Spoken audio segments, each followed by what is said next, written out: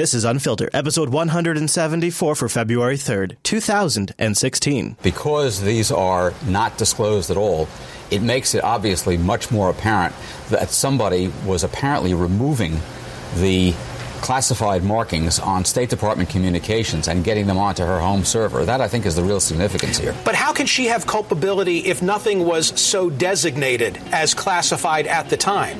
If it was designated classified and the classification was removed according to a protocol that she knew about and wanted, because that was the only way to get it onto her home server, then she is in it up to her eyeball.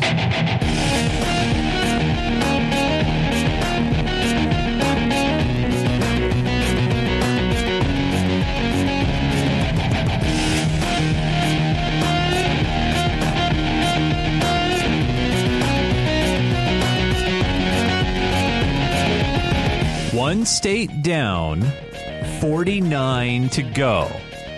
Welcome again to another edition of Unfiltered, Jupiter Broadcasting's weekly show about the news that you shouldn't be watching. Yes, the campaign trail is far in front of us, and we're going to trek down that road with Mr. Chris Fisher by my side. I am Chase Nunes. Hey, Chris, how's it going? Hey there, buddy. Hey, buddy. So you and I were glued to the TV this week. Oh, man, Let's it be was honest. so good. It's classic. It was so good. It really is classic stuff now. I loved it when they started showing, like, point decimal points. You know, I loved it. This is going to be something we're going to get to in the show, but there was a definite awkward point for the media when it got to Bernie and Hillary. We're going to talk about that more. Yes. We have we're going to talk about lot Cruz to cover too, right? Yeah, of course. Yeah, we're going to do a recap of the caucus. In fact, we're going to do that pretty quick off the show. You're going to cap the caucus? Before we cap the caucus, there is some actual, real, legit Hillary developments we need to discuss. Then there's some Oregon stuff that, surprise, surprise, is still going on. Yeah. And then the U.S.'s top 5 threats, according to Ash Carter, Defense Secretary. Top 5 threats are out, and we'll see if Chase can guess what the top 5 threats are. Does David Letterman introduce the top 5 list? No, I think it was Jihadi John. Yeah. And then later on, we're going to talk about some Libya developments that are completely predictable, as well as some interesting updates on oil. Yes. That is really. And then we'll wrap up the show with potentially some good news out of Flint. Oh, very good. Yes. Yeah. So why don't we start with the Hill Dog? This is getting to be there's a lot of chatter, Chase. A lot of chatter. Are you taking chatter like a Twitter chatter? You know, with the terrorists, that kind of chatter. Do you remember like in high school? Cyber chatter. Do you remember like in high school when like the cool kids would have rumors and share secrets with each other and new things, and then it took sometimes the other kids a while to catch on? Well, you mean they have their own little clique? Yeah. That's kind of like Joe Scarborough and the mainstream media. Hey, Mark. There's so much to get to. I got a text from a network executive high up at another network that we all know that asked. So Joe Scarborough just said he's talking to another executive high up. Wait a minute. What? Yeah. It's good. It's good. A network executive high up at another network. So is he trying to get another job somewhere? I was thinking, like, is he talking to CNN? I mean, is it like, hey, Fox? Can you give me some more money? By the way, let's talk. And then Joe's just like outing himself right here. So anyways, he's smoking a cigar and sharing rumors with other network executives, and which I just found that to be fascinating. All right. So, okay. And then he goes on to say to the guy, hey, why aren't you covering the Hillary story? Hey, Mark. There's so much to get to. I got a text from a network executive high up at another network that we all know that asked when we were going to start talking about what most of us around this table are hearing from multiple sources, and I'm sure you are too, that the Hillary Clinton investigation of the FBI is far more progressed. And we're hearing it, Amik and I have been hearing it from the top officials in the Obama administration for actually several months now. Would that be a leak? And we can't go to a meeting in Washington where we don't hear this. I'm sure you can't go to a meeting in Washington without hearing about it. They don't talk about it. So there is more smoke around these Clinton emails. It even, just ask Joe there. Yeah. And of course, let's actually right here from the horse's mouth. This clip is the State Department's spokesperson, John Kirby. Look how thick that binder is. Yeah. He's got a tab for every question. I know. And this is crazy. without any spin. This is the statement from the State Department about Hillary Clinton's email. All right. That as part of this monthly FOIA production of former Secretary Clinton's emails, the State Department will be denying in full 7 email chains found in 22 documents representing 37 pages. The documents are being upgraded at the request of the intelligence community because they contain a category of top secret information. These documents were not marked classified at the time that they were sent. We have worked. That's a little play on words. I'll explain why later, but that's a key thing to remember. The documents were not marked as classified when sent to Hillary's server. Oh, okay, fair enough. Which is her out, by the way. Yeah, I was going to say, are the little flag in Outlook wasn't red? Right. Closely with our interagency partners on this matter, and this dialogue with the interagency is exactly how the process is supposed to work. All right, so there you go. So they were withholding like 14 pages, 22 documents, and now you got to get the opinions of people who are close to the matter, people who are familiar with how the process works.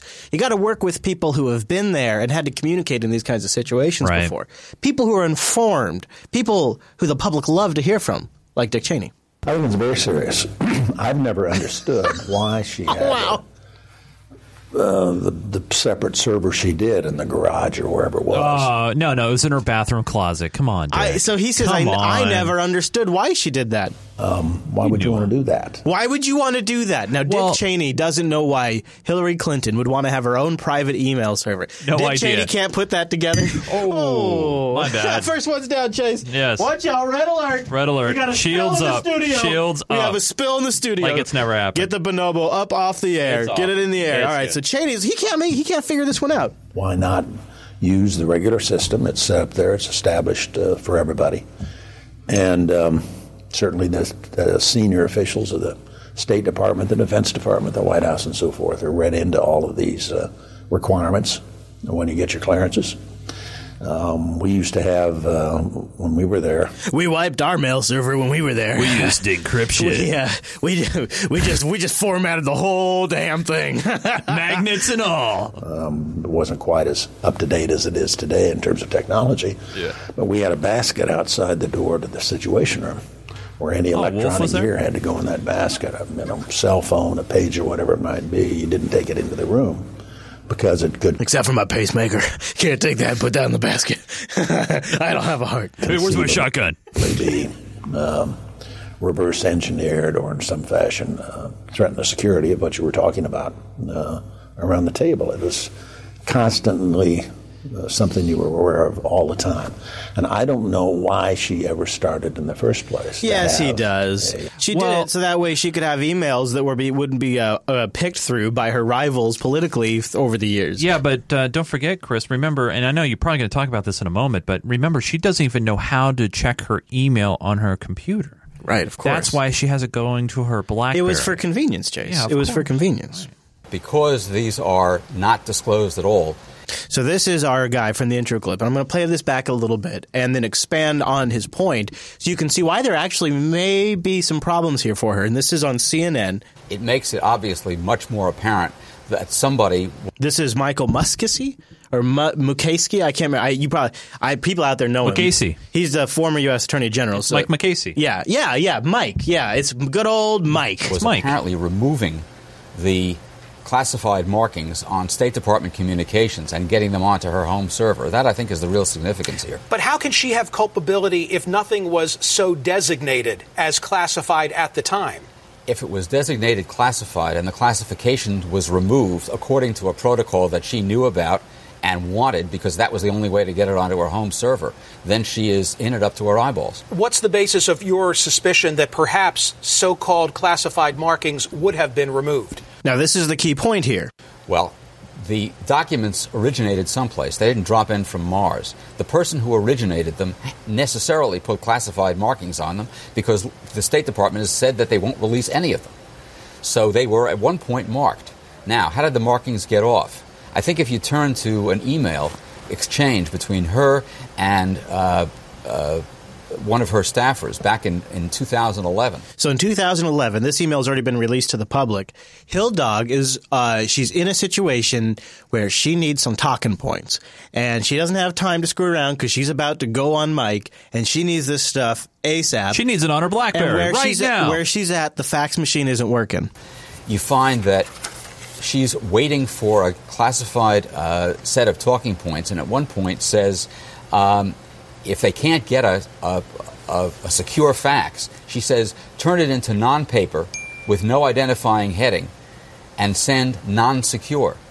She's in other words saying, turn it into a digital copy and then just don't put any header information on it and send it over to me, which is an obvious understanding of the system, which would be an intentional working around of the classified system. 11. You find that she's waiting for a classified set of talking points, and at one point says if they can't get a secure fax, she says turn it into non-paper with no identifying heading and send non-secure. Now that is very particular language relating to the fact that there are 3 communication systems within the government: non-secure, SIPR or secure, and the highest, which is JWICS. The information from SIPR and from JWICS cannot move on the low end system, NIPR. And if you put anything on there that's got those markings on it, it essentially sets off an alarm that alerts the people involved with security. So those markings have to be taken off. And when she said in June of 2011, take the markings off, it becomes apparent that she knew how that system worked. Assume for the purpose of my next question. I think that's a big ding. Yeah. Huge ding. That is a major problem for Hillary if that is true. And here's something I've noticed. Okay. If you get through all of this, what it comes down to is, and in fact, maybe I'll let him say it because essentially, let me dig in a little bit. If I jump ahead, let's see, right about but against Hillary Clinton. If the decision from so I'm going to back up a little bit. So this talks about then what happens if she does get in trouble. Director of the FBI and then sent to the Attorney General. So let me back up a little more. The FBI is conducting the investigation. I believe it is working with people at the Justice Department now. At some point, all of this is going to be tied up in a package and put before the Director of the FBI and then sent to the Attorney General. If the package appears to contain a crime, then there's going to be a recommendation that a prosecution be brought. Judge, this is complicated stuff.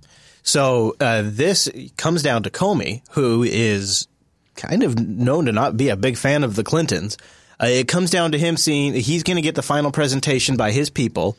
Then he's going to go to the prosecutor and say, I think we should or shouldn't go after her for this. Then, after that... Sum up. Give me the 30-second sound bite so that people who are paying attention at home understand what's really at issue. What's really at issue is there's going to be a decision at some point as to whether a charge should be brought against Hillary Clinton. If the decision from the director of the FBI is that it should, and the Attorney General says no, there are going to be people resigning and going public, the same way we saw in connection with the Saturday Night Massacre. If the decision is made to go ahead with the charge, then we're going to see some negotiation between Hillary Clinton and the White House as to how that proceeds. Michael Mukasey, former Attorney General of the United States, thank you for being here. All right, so that is particularly damaging for the Hill Dog. So here's the problem with Comey that I'm thinking about here. He has to walk a very fine line if he is going to bring this to light, right, and want to recommend charges or whatever the case may be, bring her in for an interview. Actually, he is in the best position out of anybody. Yeah, but you got to be careful because everybody knows that he doesn't like the Hill Dog family, right? Mm-hmm. So he runs a very fine line of making it political and saying, well, this is you're just playing into the Republican hand. You're playing a partisan card here. You're not doing this for justice. You're just doing this because she's running for president. So how does he pull this out and not make it? He has to have. I mean, if you're going to take down Hillary Clinton, you have to have such an ironclad case. So first of all, it's going to be a clear-cut case. Right. Second of all, Comey's in for 10 years. Yeah, regardless of the next president, he's in for 10 years. He can't be booted. So he's got a really comfortable position right now. And so I find it to be sort of fascinating to watch from that position because he's the perfect person in the government because he's got something on her and he can go after her. Right. And he's insulated. So even if she gets in after this attack, he's still protected because he's going to be in there. He's going to outlast her. So it's really great for him. Well, you know what I wonder, Chris, is, right now, I don't know if you've heard, But right now, Bernie is actually talking live right now. This is happening live right now as we record this. They're doing a Democratic presidential town hall, both Bernie and Hillary and he's not in it anymore. That other guy. O'Malley's out. Yeah, O'Malley's out. Here, I can pump it up a little bit if you need to. In this country. So what we are trying to do, and I would tell you, Anderson, with some success, is bring working people and young people. So they're doing a face-to-face where people can ask questions on stage, and they're both doing it. And maybe we'll check in. Yeah, let's keep an eye on it. Yeah. So let's talk about the caucus. That was the big story, and I'm going to play a little clip about the caucus just in case you're not from the U.S., you're not familiar with it. This might be the clip that gets us pulled down off YouTube, which is crap because it's fair use, but here's a little bit. For all the importance placed on what's happening here in Iowa, it can be awfully difficult to understand what the process is inside those caucus rooms. It's much different than a primary, and there are different sets of rules for Democrats and Republicans. NBC News national correspondent Peter Alexander explains it all for us. As the sun sets on Iowa tonight, from downtown Des Moines to the sprawling farms across this state, Iowans gather for the first-in-the-nation votes. Here, caucus day is more like caucus hour. Be there by 7 p.m. or get left out. More than 1,600 precincts in all, churches, schools, even a gun shop and a grain elevator. The Republican caucus is pretty simple. Listen to speeches from all sides, then write your candidate's name on a secret ballot. A winner's announced and delegates divvied up. But for the Democrats, it's a different deal. So this is sort of interesting. It comes down to a lot of weird little semantics. A representative from each campaign first makes their pitch to everyone in the room. Then caucus goers break into groups by candidate with an area for those still uncommitted. At most locations, a candidate needs at least 15% support in that room to reach what they call viability. So if you don't get 15%, you're out. If your candidate doesn't make the cut, things get messy with two choices: realign with another campaign or join the uncommitteds and get re-recruited from there. Professor Rachel Caulfield is an expert on caucuses. Yeah, good. People get up out of their chairs, they move around the room, there's bargaining, there's interaction, family members maybe trying to persuade each other. This is likely where the heaviest jockeying will begin, with the Clinton and Sanders campaigns in a dead heat. Whichever side can scoop up Martin O'Malley's supporters could gain a significant advantage. When only viable candidates with 15% remain, delegates are awarded. This complicated system and that 7 p.m. cutoff explain why even the all-time high turnout here 8 years ago was still so low. All right, so that's a little bit of the system, just in case you're not familiar with it. Now, as you know by now, Ted Cruz has some breaking news for you now. Fox News can now project that Texas Senator Ted Cruz has won Iowa's Republican presidential caucuses, beating New York businessman Donald Trump, who finishes second, and Florida Senator Marco Rubio, who finishes a close third. So Rubio is in third, and he's pretty psyched about that. Trump sort of did a humble speech. And Cruz, I'm sorry, I don't know. I mean, I only know enough about Cruz to just not for me to get the creeps with him.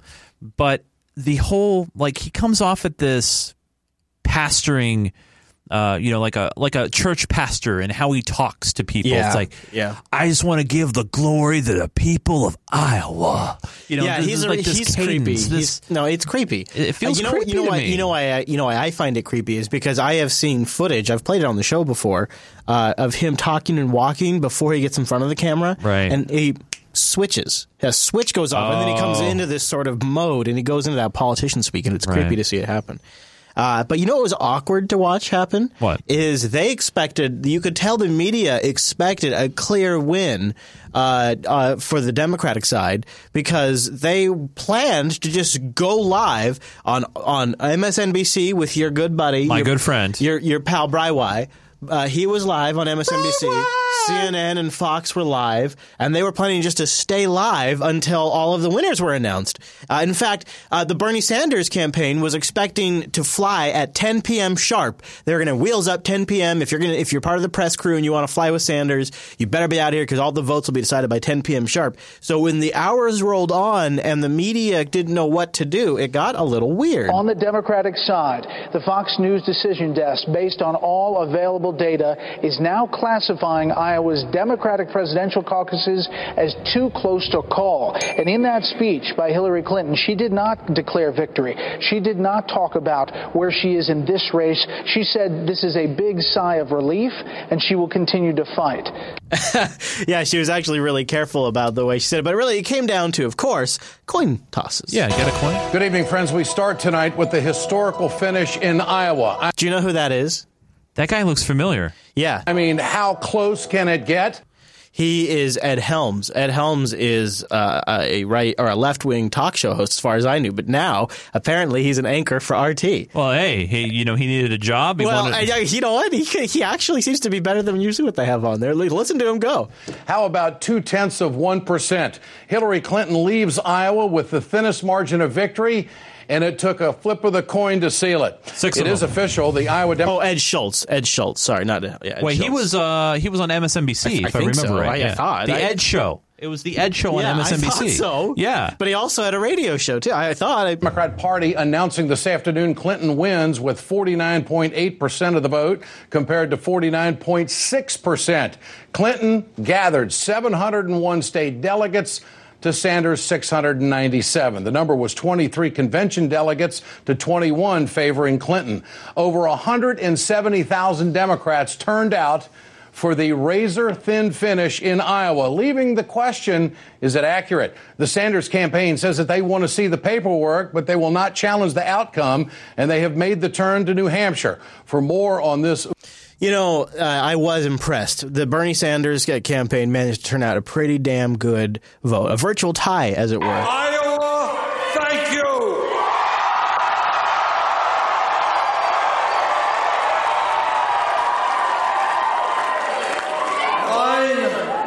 Nine months ago, we came to this beautiful state.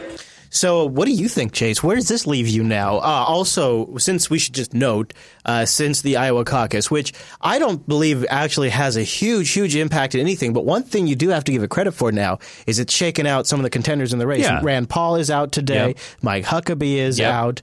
Santorum is out. Don't forget about O'Malley. O'Malley is out. Yeah. People are asking Jeb if he's going to get out. He's got a lot of money, and so he's got enough to carry him for a bit to kind of outlast. I didn't mention somebody else who's out. Well, they're saying the surgeon. We'll see about maybe that. He might drop out. We'll see about that. The thing is, though, with Bernie coming in a close second thanks to coin flips. Really, because that's what it came down to, right? 6 coin flips and they all went to Hillary. Mm-hmm. And I know that there's been some discussions of irregularities in voting. There's and a whatever. C-SPAN link in the subreddit about one of the officials essentially tossing it to Clinton improperly. Yeah. But I will say this. Everybody, and he's been 100% right, that everybody counted him not even being a factor, right? That this was going to be a walk for Hillary. I think even you put a Red Book prediction saying that there's no doubt Hillary's in. She's in like Flynn, no big deal. Yeah, But now he's making people second guess, and you think that the American public is going to, and you think that the Democratic Party is going to get behind an eccentric 74-year-old independent who has no connections to major industry, who has no major alliances in the Democratic Party, is known as a crank. So you think that man over somebody who's uniquely qualified, like Hillary Clinton, to run the American empire. Uniquely qualified. She is unique in her way to be savvy with politics and her connections. She's backed by major industry like Goldman Sachs. She's got connections throughout the Democratic Party. Right. The reason why it's her versus Sanders right now is because no other Democrat had the balls to run against Hillary Clinton. No mainstream establishment candidate had the balls to run against Hillary Clinton. The reason why little boy Rubio is running against Clinton right now is because it's the same. The reason why Trump is running, the reason why they're letting Jeb blow it right now is because no serious contender on the right is going to go up against Hillary Clinton. And now, because of that, we're being left with Ted Cruz. Ugh. And so I still maintain. So here's why I think this way. Remember when Obama ran 8 years ago? He ran on the platform of, what was it called? Hope and Change. Change. Completely and totally and absolutely different situation. Here's why. Okay. Obama was the star of the Democratic Party. He had given an amazing speech at the year prior at the convention. But Hillary before. was there too, right? And remember, she was there, and they had some of the most nastiest awfulness. But Barry had mainstream backing, and he was considered the party positioned Barry. The party did, right? Nobody in the party likes Bernie. Right. The comparison between Barry in 2008 and Sanders doesn't add up, because if you look at the history of Barry, when Obama was given a brilliant opportunity to give a speech at the Democratic convention that set him up perfectly to run in 2008, that was done by party officials to position him there, and gave this otherwise completely junior senator a chance to be in the mainstream spotlight that he never would have had. And nobody supports Bernie like that. Totally different comparison. But the problem is, Hillary has a major trust issue right now. Huge trust issue. Well, we just played those email clips. Huge issue, right? Yeah. Huge issue. Yep. And then she doesn't have the confidence of, I think, the most powerful swing vote there is, and that's the young swing vote. That's the people ages 18 to 40. Are you underplaying the significance of the fact that she's a woman? See, here's the thing. She loves to play that card, and obviously she can play that card. She's a woman. I think, though, that those that are under 40, and this includes men and women, Bernie is polling nearly 4-1 in some spots. 4-1, 80-20, because of her trustworthiness, of the way that she perceives, these attitudes and things like that. And I have thought for a long time. In fact, it might be in the Red Book. And I don't know if this could possibly happen, but the way Hillary solves this problem, I have said this before on the show, the way Hillary solves this problem is with her VP. Oh, her pick. And if her pick is somebody like Elizabeth Warren. So 2 women? If it's somebody like, or Bernie, if it's somebody like Elizabeth, if she brings in somebody like that as her VP, then you've got the first woman president and a progressive VP like that. I think that would solve the problem. What if, obviously right now Bernie is in New Hampshire. He is going to win that state. I mean, there's really no question at this point. Which is going to be great for the news cycle. They're going to eat that up. They're going to eat that up tremendously. Mm-hmm.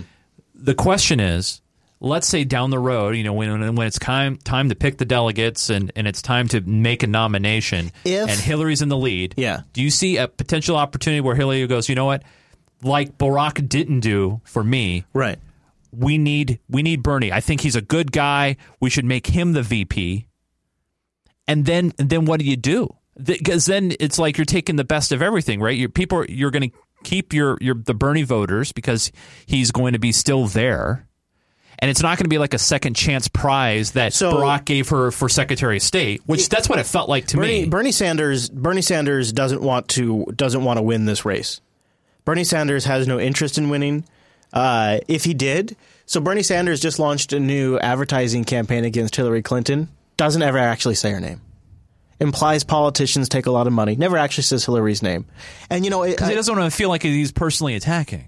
Because eventually he's going to just throw in behind her. Because if he wanted to, Hillary, you could call out Hillary Clinton for being a warmongering monster with one clip. I just did this in the supporter show. I'll do it right now for the regular listeners. All right. And Bernie Sanders, I think, could play one clip in a national ad, expose who Hillary Clinton is to the American people, and not need to say anything else. And we're about to talk about the situation in Libya. So I take you back in time. We played this just a little bit ago. Right. Hillary Clinton on the news that Gaddafi, the leader of Libya, had been murdered. That is the land of unconfirmed reports. Yes, we came, we saw, he died. Did it have anything to do with your visit? No, I'm sure it did.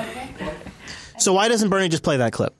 If he wants to win, why doesn't he just... He doesn't. Because he doesn't have to. Because remember, no, think about it for a minute. You're going up against one of the most powerful political families in the history of the country, and he doesn't need to. He doesn't need to, but the people that are unofficially supporting him, the people that are not a part of his campaign, the people that are on Reddit, the youngsters in colleges and things like that. I don't believe it. I don't buy it. I don't buy. So here's why. Because when it comes down to the Democratic Party, they want a brand. You got Brian Clinton versus Bernie Sanders. Not going to happen there. Then the other thing is they could be the party of two historic elections. First, the first black president, and then the first woman president. They can't pass that up. That is historical crap right there. Plus, but the problem is with the first woman president, that person's name is Clinton. That's the problem, I think. And the also problem is if she was anybody else, if she was somebody that didn't have, and I will say woman, it was a different woman that didn't have her emails on a private server, that didn't gaff up, Benghazi, that didn't really screw up a lot of things, I think it'd be totally different. I really do. But since her name is Clinton, unless James Comey takes her down, she's going to be the next president. I still maintain that. But you know that there's no way in hell that he's not going to let this election cycle go without bringing this up. That's going to happen. And it's going to happen at the most wrong time. So I've been watching the Clinton campaign close, and over the last 3 weeks, I have noticed a huge shift in their behavior. Hillary specifically is being way, way more respectful to Barack. She even is now essentially, you've probably heard her saying, like, I'm going to continue some of his policies. She's going to continue some of the things. She's mentioning his name left and right. In fact, she was asked at a town hall meeting kind of style thing, hey, what about making Barack Supreme Court justice? And she's like, oh, that's a great idea. I haven't, like, she just went on about what a great idea it was. In fact, well, anyways.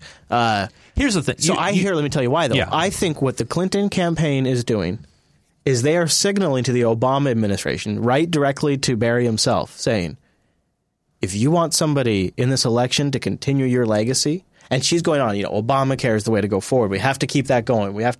If you want somebody to keep your legacy going, you got to work with me and you got to shut this thing down, because eventually it's going to come to Obama. It's going to get to Obama's level, and I think what she's signaling to him is, if Bernie gets in or somebody else gets in, he's not going to give a crap about your legacy. But Hillary, I got your legacies back, Barack. So he's all about that. He is all about that. Yeah. And so I think that's what I think her attempt right now is she's publicly signaling, I'm aligning with you, so protect me. Oh, I won't give you one on that. So that, I think, is how she might be protected in the long run, because she's going to try to make a friend in a very high place. Yeah. Plus, if he does this for her, she will owe him. So could you imagine? How do they do it in a way where, because the White House has already come out and basically said, and even President Obama already said this himself, he's not favoring one candidate over the other, yada, yada, yada. So how do you come out and when Hillary is pulling the Obama card and say, hey, I need your help officially, right? Or she picks up the phone at 3 a.m. She makes a 3 a.m. phone call. I don't even know if she has to be that overt. Does she? I think she can just make these signals publicly, and Obama and the administration watch very closely, and they know what it means. Yeah. I think they simply communicate at that level about it. I find this to be a very interesting backstory that could be developing. I don't know. We could be wrong here. Let me say this. I know somebody, and I don't want to mention any names or relation or anybody, but I know somebody who is female who is not going for Hillary based on her trustworthiness, on how she dances around questions and how she's not straightforward, how very clearly, and this person's a very smart person, can see how Hillary, for example, takes $600,000 from Goldman Sachs, for speaking engagements, and then the New York Times, the Goldman Sachs, one of the executives or a side company executive, basically threw their support behind Hillary because they also specifically said Bernie would be a disaster for the American people. No, they'd be a disaster for companies like his. It's those kind of things where people are being more and more observant about following the money and also paying attention to words and also paying attention to how media is spinning things. Yeah, but don't you feel like... I'm just thinking the power of things now as opposed to 8 years ago. And even then, 8 years ago was like revolutionary, and how slick his website is and how his social campaign was incredible. And now, 8 years later, it's even more powerful.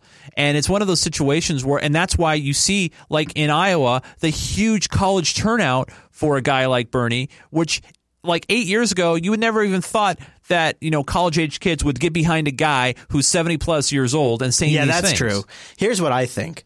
I suspect that when it comes to push to shove, like if it's Ted Cruz that gets in there or somebody like that, and push comes to shove, right? They're going to say, well, all politicians lie. All politicians are crooks. All politicians have skeletons in their closets. Well, so there is truth, though. And by the way, I want to be abundantly clear. I'm not trying to come out myself in favor of one person or the other here. I'm just trying to stay factual as much as I can. But when you look at a guy like Bernie Sanders, who doesn't have a PAC, right? Doesn't have a super PAC, is not taking the big money that Hillary is taking. That's a huge statement that how do you argue that statement alone? And, you know, that one statement where she's taking money left and right. Yeah, but here's the problem. How do you fight that? The money historically has always been whoever has the most money wins. Right. So I want to play this for you. Okay. This is Hillary at like one of those town hall things, and she's taken a question here at a campaign event in Iowa. The next president will probably appoint several members of the Supreme Court. Would you consider appointing Obama? Wow, what a great idea. Nobody has ever suggested that to me. Wow. I love that. Wow. That's a bribe. I tell you what, Obama would love that. But if that happened... That's a bribe, dude. No, I know. But if that honestly happened, voters and the general public would have ape crap. They would just be like, oh, my God, no. No, you're so wrong. You're so wrong. But that's never happened. That's never happened ever.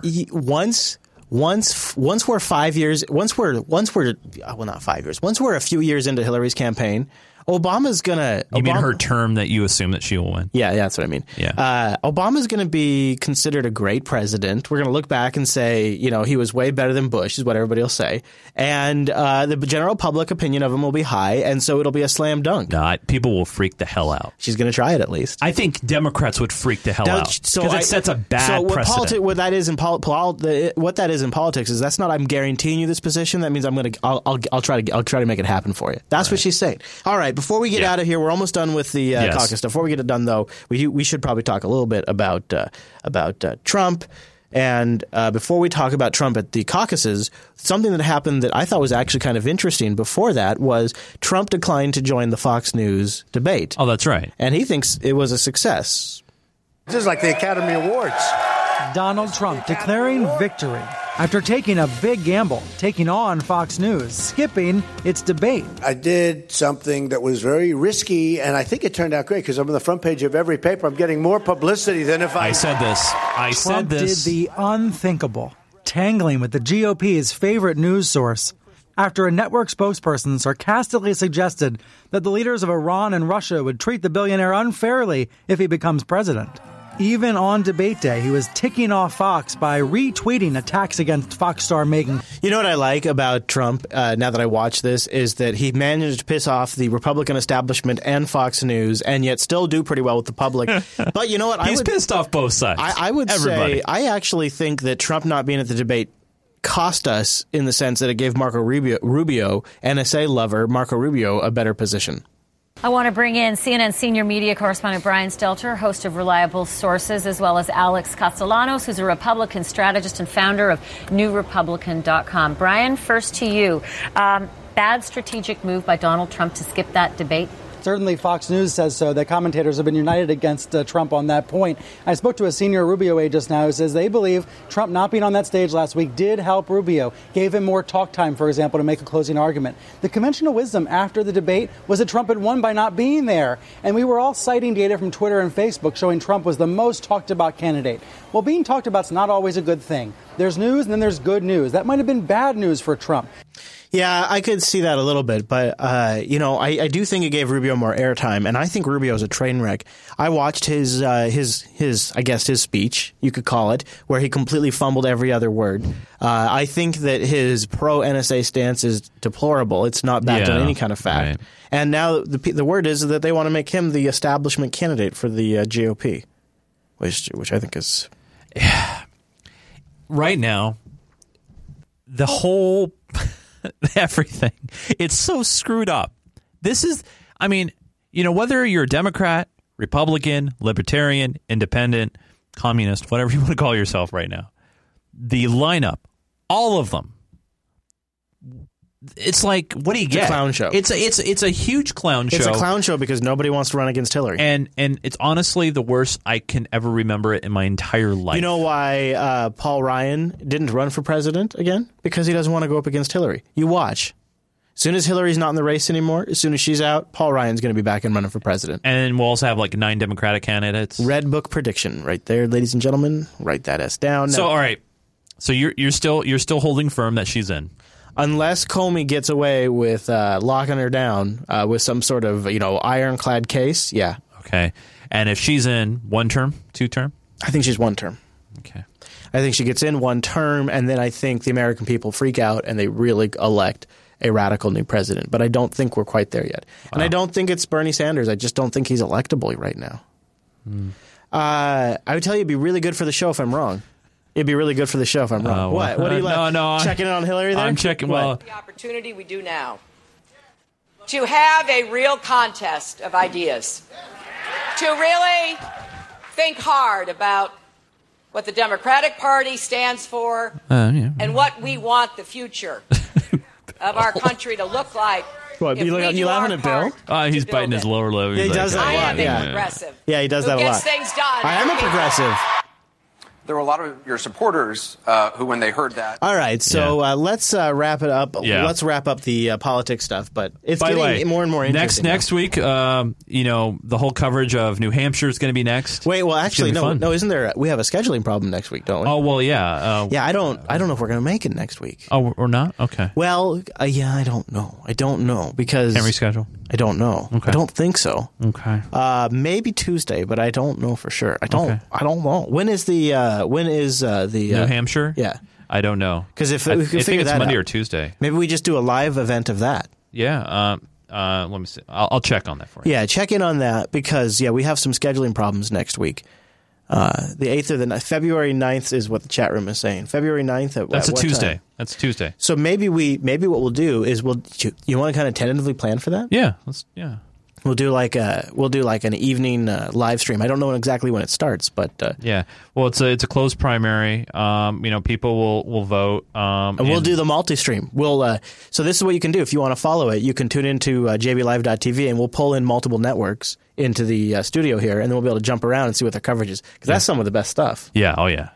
Yeah. Jump around. Yeah. So next Tuesday, and that solves our problem for the fact that we have a scheduling problem Wednesday. Yeah. Which that's great. I love doing live events. Yeah. And so even if it starts before you make it here, I'll start it up. But hopefully the time will work out. Oh yeah, and definitely, and it's going to be all over. And obviously, every network is going to be spinning it, and that's the best just part. Before we move off the caucuses, I was very closely trying to evaluate which network I thought did the best. Obviously, this kind of goes without saying, but Fox News did pretty good at evaluating the right. When it came time after Ted Cruz was announced victorious for the Republicans, they really kind of fell apart. They could not do very good analysis of the left stuff. MSNBC with Breiwei, it was Breiwei and Rachel teamed up. Okay. Pretty good for left stuff. And then CNN's been going in on these huge panels where they have Anderson moderating them, and then Wolf is hosting. And the problem is they're really big tables, like 4 or 5 people at each table. And one of the people on the right table is frickin' Mike Rogers. Oh. And so Mike Rogers is just, always there to fearmonger. So the CNN is really a mess. They're talking over. So I had to give it to Fox and MSNBC for the best coverage. Yeah. I was really, you know who is smooth? That Breiwei, man. He is the smoothest, doing the transitions, waiting for them to come up on stage and trying to get the ad spot in. And man, I do feel bad for the guy. I mean, granted, just a couple of weeks ago, he was actually golfing with the Dalai Lama himself. Well, there's that. Yeah. There's that. So really quickly, just want to do a quick touch in on Oregon before we really end our domestic heavy stuff. I've been sort of preloading with some U.S. stuff, and then we sort of expand out to the rest of the world. So as of right now, I would say I've heard no coverage of the Oregon standoff since there was that traffic stop and the shooting. Oh, yeah. There's basically, as far as you would know, there has been. It's over. We've heard the scatter of a couple of people that are still there and not wanting I'll cover to leave. that just because it's really been spotty on how much you've been hearing of that. Right. We will. Today marks exactly 1 month since the Oregon standoff began at the National Wildlife Reserve right outside of Burns, Oregon. Still, 4 occupiers remain inside the federal compound despite the fact that all their leadership has been arrested and one of the militiamen, Lavoy Finicum, is dead. It seemed that the standoff had entered its final days, but now, according to The Guardian, the father of the Bundy brothers has a different opinion. RT's Alexei Reshevsky, who just returned from Oregon, reports with the latest.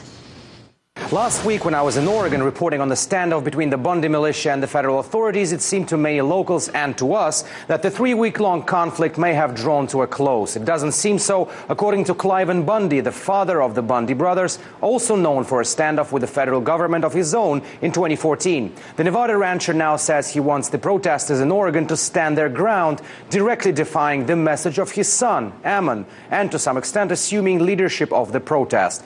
Days after Ammon Bundy called on the remaining occupiers of the Moeller National Wildlife Refuge to surrender and go home, the elder Bundy sent a letter to government officials declaring that the armed militia would not be backing down. The letter published by The Guardian says, "This is notice that we, the people of Harney County, and also we, the people of the citizens of the United States, do give notice that we will retain possession of the Harney County Resource Center." On Monday, the letter was sent to the local sheriff, Oregon Governor Kate Brown, and the White House.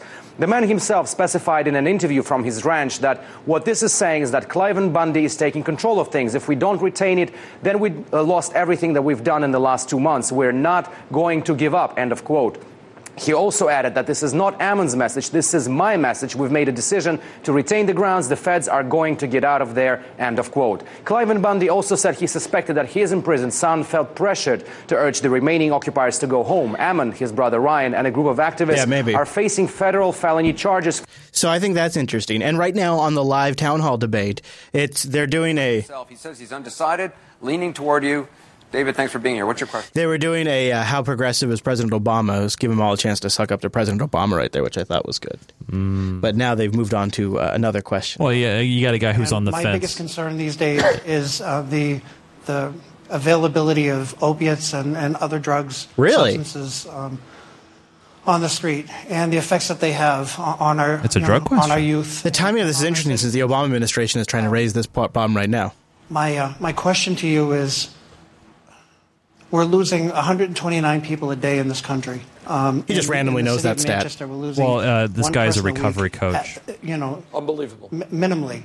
And my question to you is, what would you do in order to secure recovery services for those that have slipped through the cracks of prevention and moved on to treatment?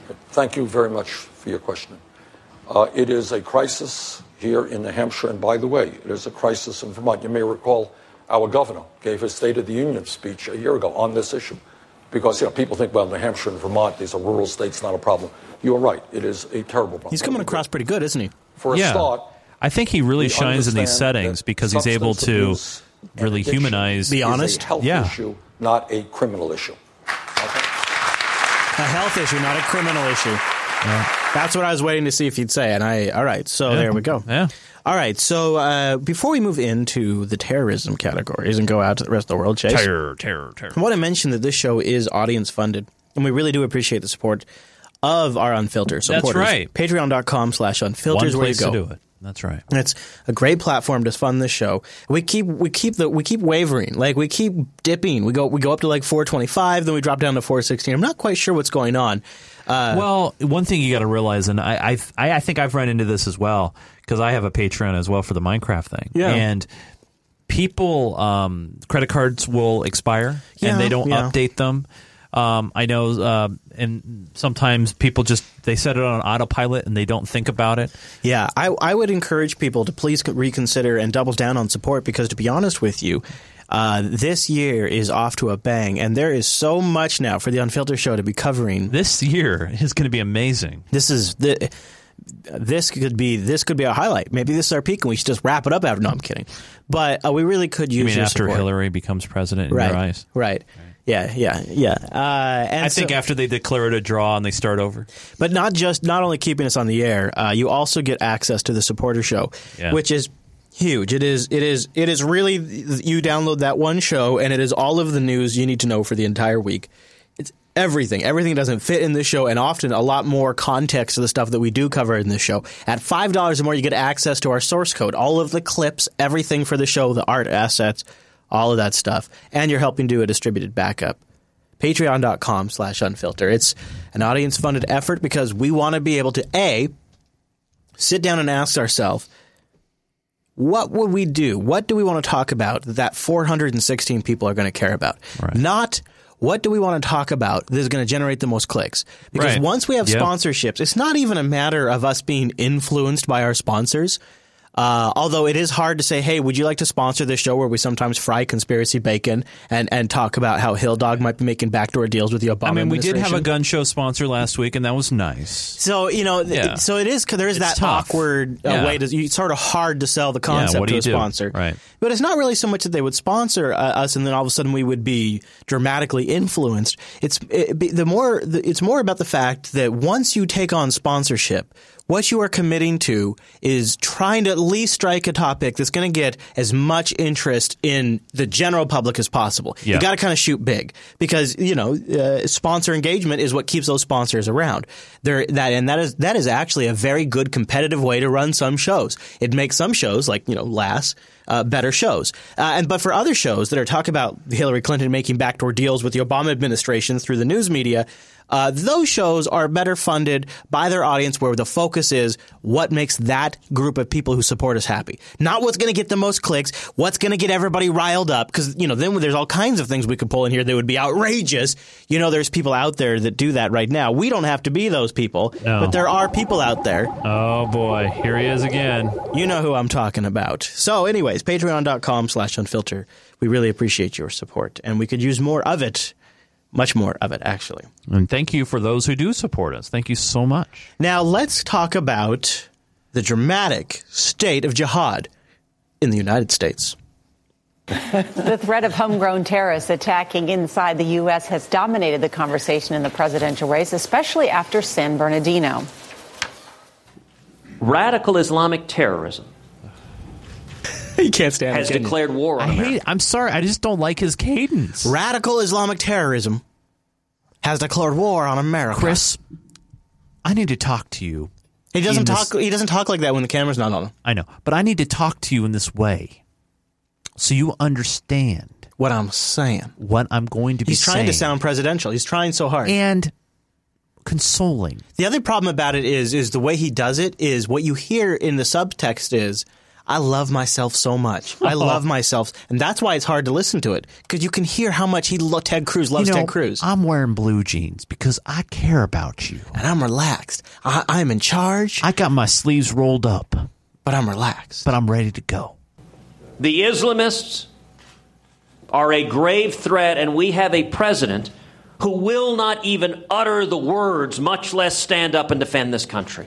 We have a serious problem with, as you know, with radical Islam. We have a tremendous problem. It's not only a problem here, it's a problem all over the world. I want to find out why those two young people, those two horrible young people in California, when they shot the 14 people, killed them, people they knew, people that held a wedding reception for them.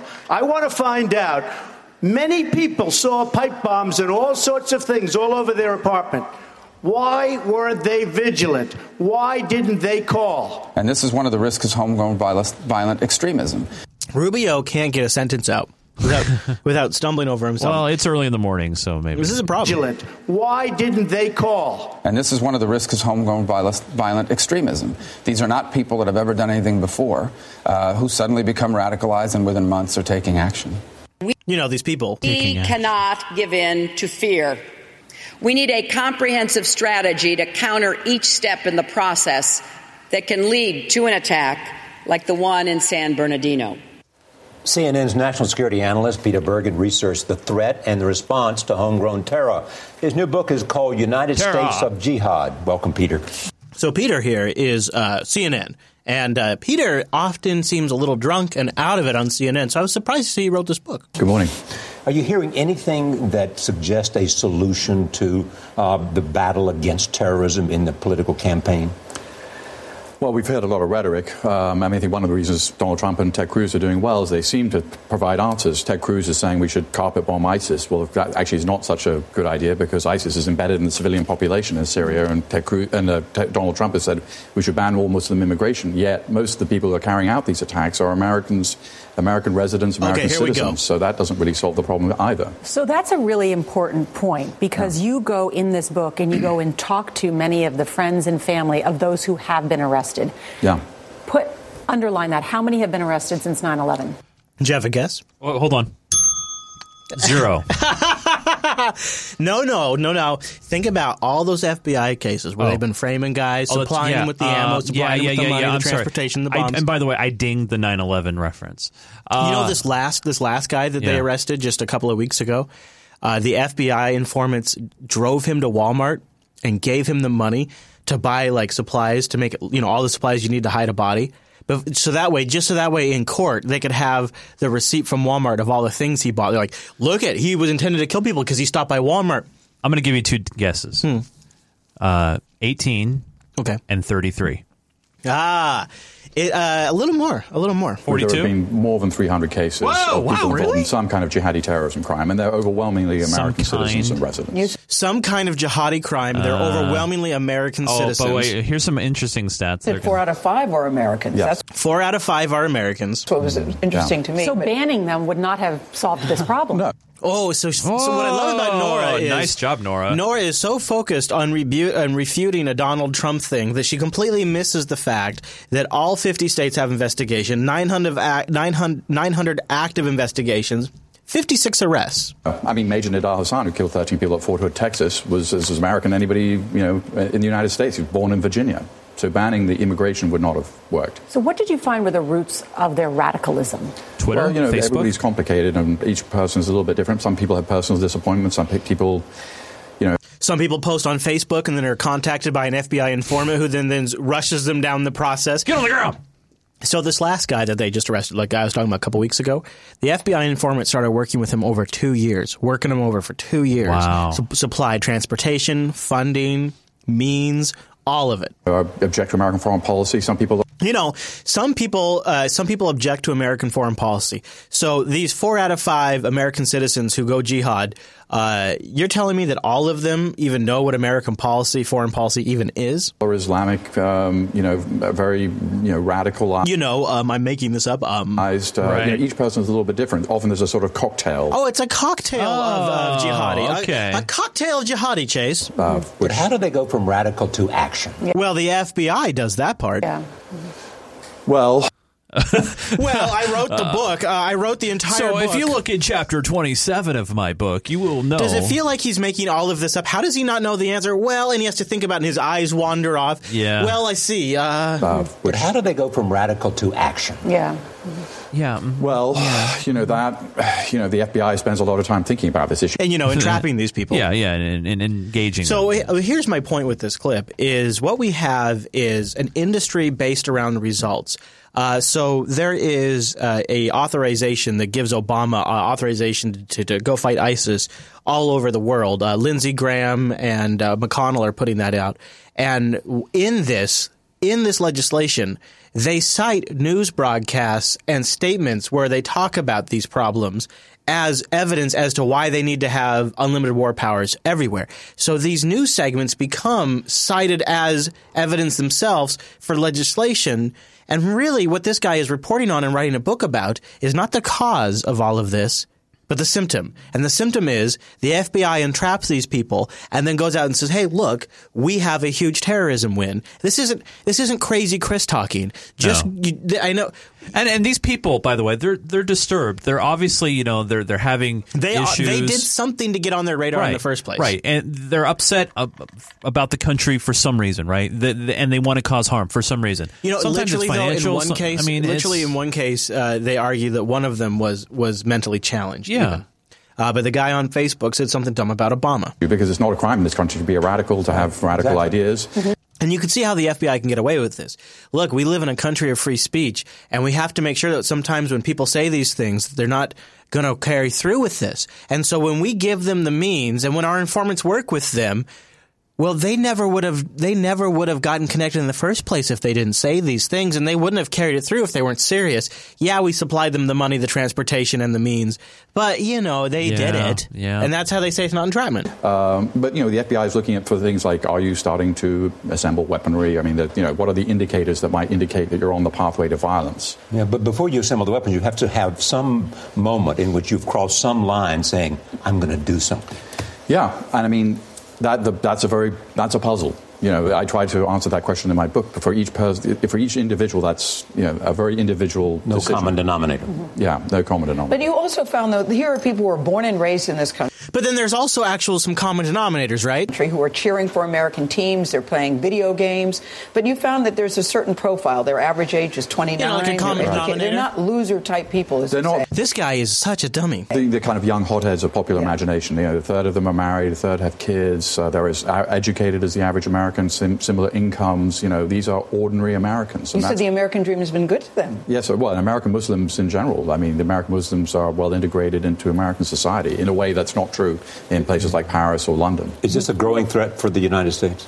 No, I think it's actually a threat that we've managed pretty well. Nearly a decade and a half after 9/11, on 9/11 there were 16 people on the no-fly list. Now there are 47,000. I mean, we've created our defenses are very good. That's what, if we'd had this conversation in 2002 and we said that since there would only 45 Americans would be killed in this country by jihadi terrorists, that would have seemed impossibly optimistic.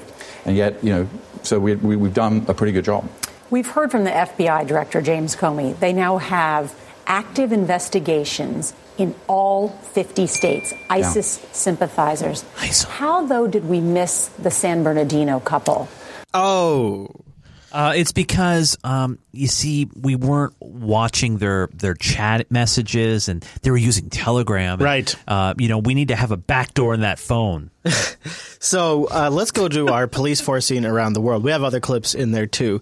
By the way, some police chiefs have gotten together and are testifying that they need additional funding and that they need access to the Federal Intelligence Agency's information because, in their words, after San Bernardino, we are stepping up the "if you see something, say something" campaign from Homeland Security. And so since they're stepping that up, these police chiefs, well, you know what? I'll just play it for you. I'm sitting here telling you, I'll just play it for you. Fair enough. Well, this just in, police chiefs from some of the nation's largest cities testifying today about the growth of ISIS after the terror group released a new video renewing calls for an attack within the United States. Our chief intelligence correspondent, Catherine Herridge, is live from Washington with more. Catherine? Thank you, Jenna. The hearing this morning before the Senate Homeland Security Committee is investigating the accelerated pace of radicalization. So they're investigating the accelerated pace of radicalization on this panel. That sounds, what could go wrong there, right? Now, I want you to listen to the tense in the way she talks about these things, because it's all about the tense. And the new challenges for first responders who now find themselves on the front line responding to domestic terrorism acts. A U.S. intelligence official confirms that 36,000 foreign fighters have now traveled to Syria from at least 120 countries. So she starts throwing these numbers at you that really have nothing to do with the fact that the police officers are worried about getting more calls. And of that, at least 6,600 have Western passports. So since 6,000 people could come back that have passports, they have to be super vigilant, allowing them to travel to the U.S. without a visa. This means despite the 16-month bombing campaign, the number of foreign fighters has nearly doubled, along with the number of countries affected. The December massacre by Tashfeen Malik and Saeed Farouk in San Bernardino, California, also showed how overseas intelligence is fused into domestic investigations. So overseas intelligence has fused into domestic investigations. Ooh, that sounds good. Malik was radicalized before she entered the U.S. on a fiancé visa, and the message traveled. Hill Dog is taking the stage. Just a brief interruption. Hello. This is live. Thank you very much. You've obviously had pretty incredible several past couple of days. Congratulations on winning in Iowa. New Hampshire has always been good to the Clintons. How does it feel out there? It feels great. I've had... Yeah, all right. So continuing on. So this, Thanks, we're about Hillary. to get to the good part here. Back to you, Chris. Also showed that her future husband was a supporter of radical Islam and martyrdom. After San Bernardino, the See Something, Say Something Homeland Security campaign has taken on a higher profile. Oh. Okay, so here you go. So this is the important part. And local police forces are the ones who will receive the suspicious activity reports But without intelligence from the federal agencies or overseas, it may be impossible to act in a timely way. So because they might receive calls, not they are or have, but because they might receive calls, they need access to federal intelligence, your domestic police force. Even the prepared testimony this morning that was read into the record was done in a serious and sobering manner. All right, here comes the sobering testimony. I'm sure he's going to say, but wait a minute. We're receiving Chris, thousands of calls, hundreds of thousands of calls. Chris, when I read the transcripts later, how can I inflect any serious manner? Well, she's going to play a clip for us. Yeah, but if I were to read the transcripts, I'm not going to get that inflection. No, you need it. So we'll get audio for you. Thank you, Chris. On the wake of the San Bernardino incident, there has been a significant focus on the "if you see something, say something" campaign. Okay, so there's been a focus on a campaign. Have you seen this focus? No. No, neither have I. These calls will likely come into local PDs as suspicious activity complaints. If the local law enforcement agencies are not aware of critical information pertaining to subjects in their community that are on the state or FBI's radar, then we are missing a key piece of the preventative puzzle. So his argument is they need to talk to us. Because they might get a bunch of calls, they need access to federal level intelligence information. Totally. Your police officers in your town need access to the CIA and NSA data. Yikes. Hey, don't worry. They have one of those stingrays, right? And they can get that information that way, too. You know, that's true. Yeah. Hey, Chase, you know what you like doing? What do I like to do? You've always said, don't pull out of Afghanistan. You like staying in Afghanistan. I said don't pull out of Afghanistan. Don't pull out of Afghanistan. Right. Well, I got good news, Chase. After more than $7 billion and more than 20,000 dead or wounded U.S. troops, some of the last of our forces to leave Afghanistan might end up being Americans who are not yet born. That's according to the reporting of the Washington Post newspaper. The war in Afghanistan has already become America's longest war, and now the Washington Post reports some of America's top military commanders are talking about plans to keep U.S. forces on the ground in Afghanistan for decades to come. You may remember President Obama has canceled his previous plans to withdraw nearly all U.S. forces by next year. Right now, there are just fewer than 10,000 American troops on the ground in Afghanistan, we're told. The Washington Post reports Afghan government forces are lacking leadership and lacking the will to fight. The Taliban have been retaking territory, and al-Qaeda is still using parts of that country as a safe haven. In essence, it's an enormous mess. One senior Pentagon official tells that newspaper, quote, "What we've learned is that you can't really leave." They're sucked in forever. You know what I think? Wow. Just my quick take might be is that it might be related to Russia. It might be that it might have more to do with Russia. Well, that makes a little sense just because of the fact that Russia was involved in Afghanistan in the 1980s, right? So makes sense. And it's real close to Russia and all of that. Yeah. So before we get to Russia, speaking of troops, keeping troops in places, you know what we need to do? What's that? Keep some troops in Libya. Oh. The United States is considering relaunching military action in Libya. Hey. A resolution allowing President Obama to use all necessary and appropriate force against Islamic State is now being considered by Congress. On Thursday, the State Department stressed that counterterrorism remains a top priority for the government. So we got this problem. You see, ISIS is showing up in Libya. And Chase, if you recall the map I sent you earlier today. Yes, I remember seeing this map. And I'll have it linked in the show notes as well. Yes. Funny enough, it seems like not in all cases, but predominantly, ISIS seems to be where the oil assets are in Libya. Oh. Isn't that interesting? That is very interesting. Just a hell of a thing. And so now ISIS is in there, so we got to go in there, and ISIS is right by the oil assets. And Libya doesn't have a stable government, so it'd be a good opportunity to go in there and get some American assets. And of course, you got to make sure that you get all of your ducks in a row. Well, they're establishing. This is Ash Carter, the guy that is in charge of the strongest military, or the Pentagon's chief guy, our defense Secretary of Defense, Ash Carter, giving the justification for why more resources must be spent on Libya. The installations where they train people.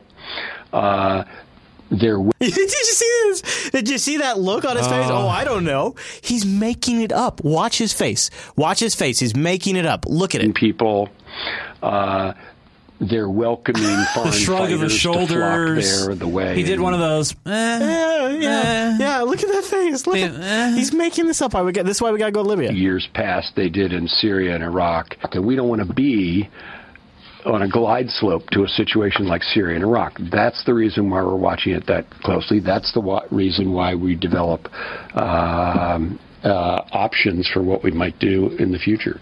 So it's not just the U.S., too. This is apparently a larger effort. The U.K. is considering sending some boots on the ground. Britain is apparently considering sending 1,000 troops to Libya to boost forces fighting Islamic State. The UK's Times newspaper reports that American and British military, diplomatic and special forces teams are making frequent trips to Libya. The countries are trying to persuade the Libyan government to accept the troops, although it's raising fears that more violence could erupt in the region. RT asked the UK's Ministry of Defence for a comment on the reports. A spokesperson there didn't deny the plans and said no decision has been reached. In 2011, the UK was among the countries who sent troops to Libya to oust Muammar Gaddafi, actions which were criticised for triggering the rise of Islamic State. We came, we saw, he died. So we're going to be keeping an eye on the situation in Libya. Now let's talk about Russia. So, Mr. Chase. Yes, Mr. Chris. We have some very important things to cover. Okay. There has been some serious Russian aggression. And as such, Ash Carter has said Russia is the top threat. I thought it was ISIS, Nope. Chris. ISIS is number 5 on the list. Oh. We're going to get to all this, but Russia is the top. Russia and their aggression. And China's number 2. Ah, okay.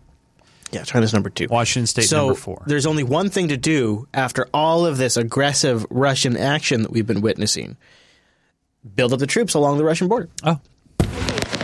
It is an ominous show of force and an unmistakable signal by the U.S. to Vladimir Putin. The White House says it wants to quadruple the money it spends on its forces in Europe, a move that could ramp up tensions between America and Russia, you think? Which U.S. commanders view as a top threat to national security. We're taking a strong and balanced approach to deter Russian aggression. Analysts say that... So the Russian aggression would be... What exactly? Yeah, the Crimea what's thing? the problem? Approach means the Pentagon is likely sending many more heavy weapons, armored vehicles, and other equipment to its NATO allies. Because of Russian aggression. Now, this isn't aggressive? In Central and Eastern Europe. I can't underscore how big a deal it is, because it's not just the equipment going in there being pre-positioned, but also the people will be there, again, rotating through on a regular basis. And it's about 5,000 troops. So we're putting 5,000 troops. We're sending massive equipment on the NATO borders. Heavy equipment, yeah. U.S. officials say the added weapons will ensure America has a combat brigade always ready to deploy in Eastern Europe. Even though Putin's been quiet recently along his borders with his chief NATO rivals, analysts see the latest U.S. moves as a way to counter Putin's previous aggression in Ukraine. Counter-aggression with aggression. So they're countering. They're countering. But the situation with Crimea, and yes, they're still fighting in Ukraine, but I don't see how that justifies this level of buildup. And what I love about it is they managed to spin this around and say, you should just wait. Now we're going to get rhetoric from Putin about how bad NATO is and how they're building up defenses on their borders. But then that's exactly what they're doing. Right. His deployment of naval forces, including submarines, near his rivals, even using his air force to buzz this American carrier in what some call a Cold War-style cat and mouse. Mr. Putin believes Western leaders are weak. He believes that by intimidation, he can persuade Western leaders to adopt a softer course in response to his aggression in Ukraine and perhaps elsewhere. But if America is going to counter that aggression with a heavy show of force near Putin's western flank, experts say there are risks, including the possibility of more Putin saber-rattling. So when we are doing the very definition of saber rattling, we now call him out for saber rattling that he might do about our saber rattling.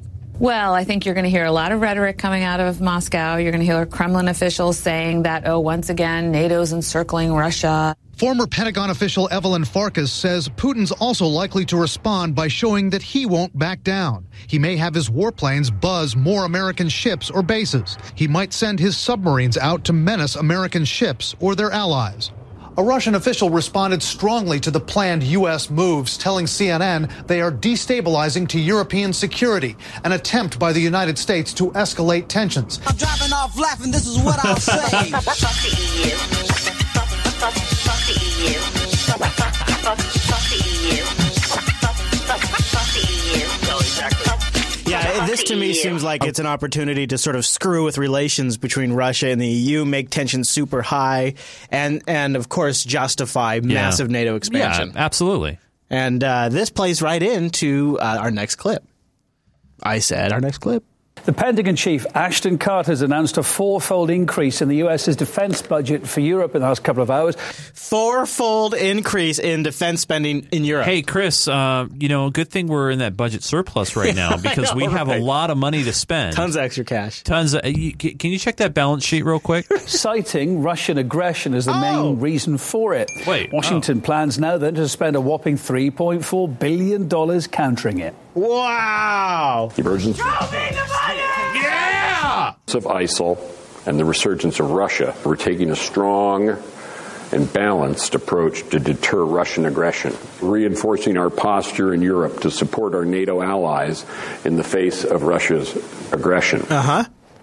Russia topped Ashton Carter's list of global challenges facing America. He also cited two, in order, China, North Korea, followed by Iran. Islamic State, you might find it a bit peculiar to hear, was mentioned down the list in fifth place, though the U.S. Defense Secretary wants to spend more on fighting ISIL than on security in Europe, $7.5 billion. $7.5 billion just to fight ISIL.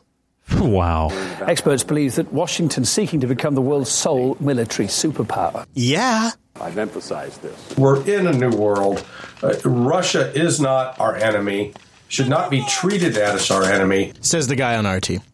That is remarkable. That is absolutely remarkable. Now let's turn to Turkey. There's a little bit of shenanigans going. Turkey once again claimed that Russia violated their airspace. Russia has denied claims another one of its military jets has violated Turkish airspace near the Syrian border. RT correspondent Daniel Bushell spoke to me about what's being said by both sides. Ankara's accusing Russia of violating once again its airspace in the course of its anti-ISIL campaign. President Erdogan already calling on Vladimir Putin to explain. It's summoned the Russian ambassador and talking about a violation of, quote, NATO airspace. So talking about violating NATO airspace, summoning the Russian ambassador. So there must be some pretty serious evidence here. After Turkey claimed that a Russian jet violated its airspace last week, the Pentagon confirmed this on Saturday. Russia denies having crossed Turkish airspace and demands proof. Will the U.S. provide evidence? You're so good at asking these questions that it's the United States' responsibility to provide proof of what Russia's doing, which I find incredibly comical. It's not our job to confirm for the Russians what they're doing. I'm not going to dignify that with an answer. So she's asking for so the U.S. government came out and supported the Turkish government. So she's asking for the evidence that the U.S. government used to come out and make that support statement. What I can say is, so it must have something that bases its you go ahead and finish, and then when you're done, I'll talk. This guy, he hates her. Please, sir. We are aware of reports, and we can confirm that on the 29th of January, another Russian combat aircraft violated Turkish and NATO airspace. As we've stated, after past incidents, the United States joins NATO in standing in solidarity with Turkey. And we call on Russia to respect He's reading from his binder. And cease activities that risk further heightening instability in the region. It's important that the Russians and the Turks talk to each other and to take measures to prevent escalation. Russia denies having done that and asks for proof. Will the U.S. provide proof? It's not our responsibility to provide proof to the Russians for something they did wrong. And it's such a great logic loop. What I said in my last comment there, we want the Russians and the Turks to I'm just gonna cut him off, but it's so great. Like she could tell she's trying to be very patient with him, but she's like, "Come on." You confirmed it to Turkey. Kirby is just great. He's just great. Let's talk about oil. Let's talk about stocks. Talk about oil. We're gonna wrap it up with oil prices, which up where I'm living at right now, $1.74 a gallon for regular. Yeah, which is I don't remember the last time I seen that. It's unbelievable. Yeah. All right, in the meantime, you might have noticed in the right corner of your screen there, big old cello at the corner of Wall and Broad. My, oh my, Charles Payne, what the heck happened today? Well, you know the drill, Neil. First it began with crude oil, began to collapse early this morning. So markets, they started out under pressure, and, well, it only got worse from there. Now, connecting these oil dots, a lot of scuttlebutt on which banks will take hits from those bad loans to the oil patch. So you got banks that are going to get screwed on loans. This just as sovereign wealth funds are said to be dumping their financials to make up for lost crude oil. This is another thing. This is another thing that's going to affect the economy is big funds are selling off to make up for oil losses. Revenue.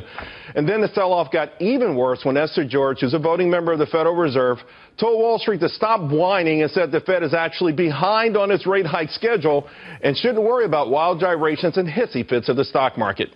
Well, I'm paraphrasing on that one. Now, there was good news. Maybe cheap oil having a positive impact with some retailers and restaurants. Michael Kors and Philip Van Heusen. Let's talk about cheap oil here for a second. Yeah. This, I think, is going to be a massive – if there are – okay. It depends on how long oil stays down, but I think we could be witnessing one of the most incredible wealth transfers in our lifetime. Really? So, you know, what we live in the U.S. and in a lot of places around the world, we live in where there's a very small minority that have an unbelievable lion's share of the wealth, right? Yeah. Huge percent. 90% of revenue, something like that, goes to a certain percentage, right? Yeah. We all know this. We all remember Occupy Wall Street days. Yep. But when the cost of fuel goes down across the country, you're essentially giving every United States citizen a raise. Yeah. You're giving everybody more money in their pocket. And after a while, after things settle, you often will see the cost of goods go down because shipping goes down, transportation goes down, even the cost of oil, which is in so many products, goes down. And so a lot of times it ends up, when the gas drops like this, it ends up being a mild, across-the-board raise for the middle class. Yeah. And I think what you end up witnessing when that happens is you get to see a little experiment that we never actually get to see played out because of the way our economy is normally structured. But when this begins to happen, the experiment that we get to witness is what happens when you actually do invest in the middle class. When all of a sudden you empower tens of millions of people with more buying power, what actually happens to the economy? And I got to think it's going to be massive. And, it's going to be bad for the banks and things like that. But to give more people, to give the majority more money in their pockets every single month could have huge long-term effects. There is one interesting caveat to that, though, and that is more people now are saving more than ever, too, because they are very, very aware of what just happened a few years ago when our economy tanked worse than it ever had.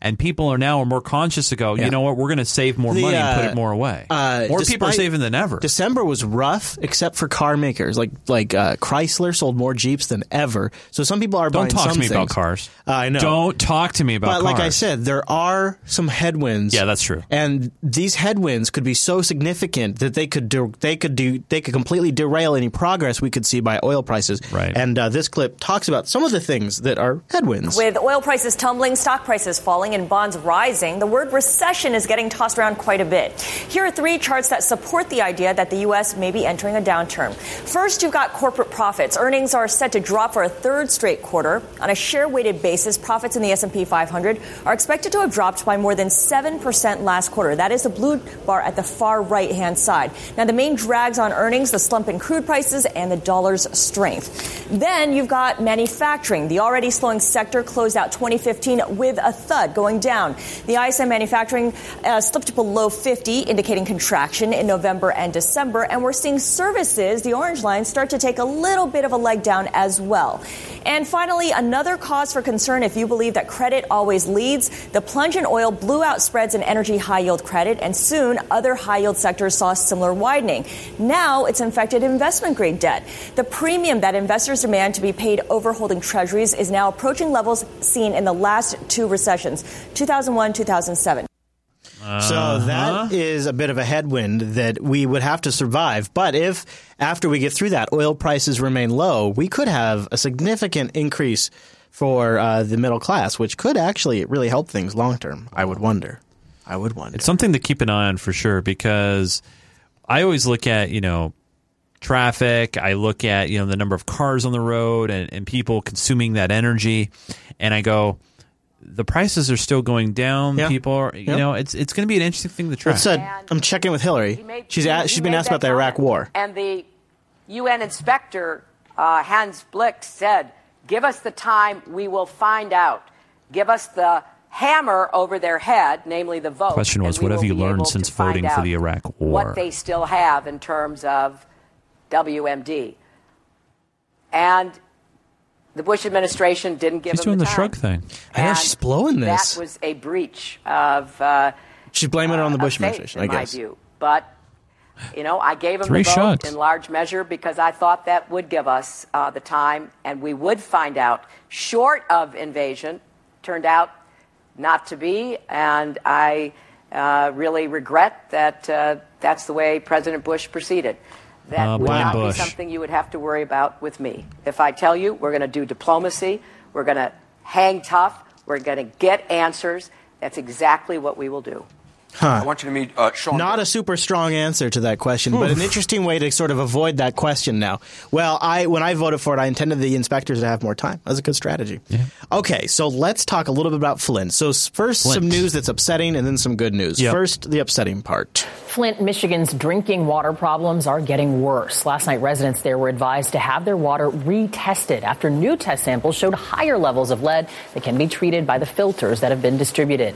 This comes after documents turned up showing state workers in Flint were provided bottled drinking water long before residents. Ouch. Oh, boy. Yikes. And now we got a panel to investigate. We're tracking developments today on the crisis in Flint, Michigan. We now know the FBI is joining the criminal investigation into how Flint's water came to be poisoned. And on Capitol Hill, lawmakers have called for a hearing. Among those scheduled to testify this morning is Keith Cray. He just took over Michigan's Department of Environmental Quality, the department that has shouldered much of the blame for the crisis. Cray told us one of the biggest mistakes was failing to protect Flint's pipes by adding phosphate, which would have kept lead from leaching into people's water. Hindsight's 20/20, and corrosion treatment should have been implemented from day one. We asked Cray, how does he hope to turn things around? You change the culture by reemphasizing the need to be good listeners. And so there was the attitude that our data was better than anybody else's data. And we should not have been arguing with data as it came in. And we all should have acted with more urgency. The head of the department, also the spokesman, have resigned. As far as I can tell, no one has been fired. Should someone be? There is due process, and the Department of Justice is doing an investigation. The Michigan Attorney General is doing an investigation. The Auditor General is doing an investigation. We have internal individuals doing investigations. Yikes. So let's get it right. It's very easy to just pick out one individual and say you're at fault. So there's a lot of stuff going on there. Heads need to roll. Yeah. Heads need to roll on. You ready for the good news, the high notes, as it were, for the Flint story? What's the uptick? There is a local 370s plumber union who is going around and helping out the Flint residents who don't have a lot of money to install lead filters in their sinks and stuff for free. It's pretty cool. Getting the filters to people can be a lot easier than getting them installed. News 10's Joy Wang went along with some plumbers going door to door to make sure they're hooked up properly. Tony Slatton visits about 15 homes a day. Hi, Lucia. Hello. I'm Tony from the Plumbers Union. Oh, okay. Installing filters or changing faucets. Want to know what's going on with my water. For people like Lucia Chapman. I'm really concerned about my grandbabies and my disabled brothers. I'm hoping that today will be successful. She doesn't know how to use the filter, and the faucet she has doesn't work. It's kind of hard right now because, there's so much in my life that I lost. And now with this water problem, I'm not too happy. The local plumbers union started going door to door on Thursday, and since then they've helped about 1,000 homes. It's a little easier for me just because I've been around it and I know what I'm doing, know what I'm looking for. He's just one of about 20 plumbers working on the project every day, visiting the elderly or disabled first. A lot of our members live here in the community, and we have a responsibility to pay back to the community. A community grateful for the help they've gotten since the crisis. I don't have to worry about if I'm drinking bad water, cooking with bad water, or even bathing with bad water. Water, she says, is safer because of the plumbers. Everything will be all right because we got people like him. Someone who's volunteering 5 to 10 minutes of his time to bring something more than clean water to Flint. That's all you can, that's it, peace of mind. In Flint, Joy Wang, News 10. Pretty nice, huh? I just hope that they don't try to spin this as a union thing or anything like that. It's going to be this thing is political from top to bottom. Yeah. Even the response is political. And sadly, some of those filters that they're installing, some of the tests are saying that the filters are not even enough. Yeah. It's sad. Yeah. Hey, Chris, that was supposed to be a positive thing, dude. Sorry. I just like to look at all angles. I know. Unfiltered.reddit.com. Yeah, just like them. Boom. That's where you go to give us some of your angles. Unfiltered.reddit.com, stories, feedback. Let us know. Don't forget, we'll be live next week, jblive.tv on a Tuesday. Super Tuesday. Chat room, does anybody have the start time? Well, whatever the start time is, come join us. Well, when results start coming in, that's really where it's going to matter. Well, I'm sure that, you don't really know, but I'm sure the networks have a specific target. Yeah, we'll get it close. Yeah. You can check the calendar, JupiterBroadcasting.com/calendar. Yep. Don't forget, we need your support at Patreon.com/unfilter. You guys keep us going, and we'd love to see some more support there. That would be fantastic. Chase. Yes, Chris. If people aren't going to go to patreon.com/unfilter first, maybe they go there, they do their business, help us out, and then they feel good. Yeah? Maybe they want to go check you out online afterwards, get a little more newness in their face. I would recommend them to go over to geekgamer.tv. Oh! They can see a lot of newness in their face where I do a show about Minecraft, I do other technology, gaming events, that's sort of thing.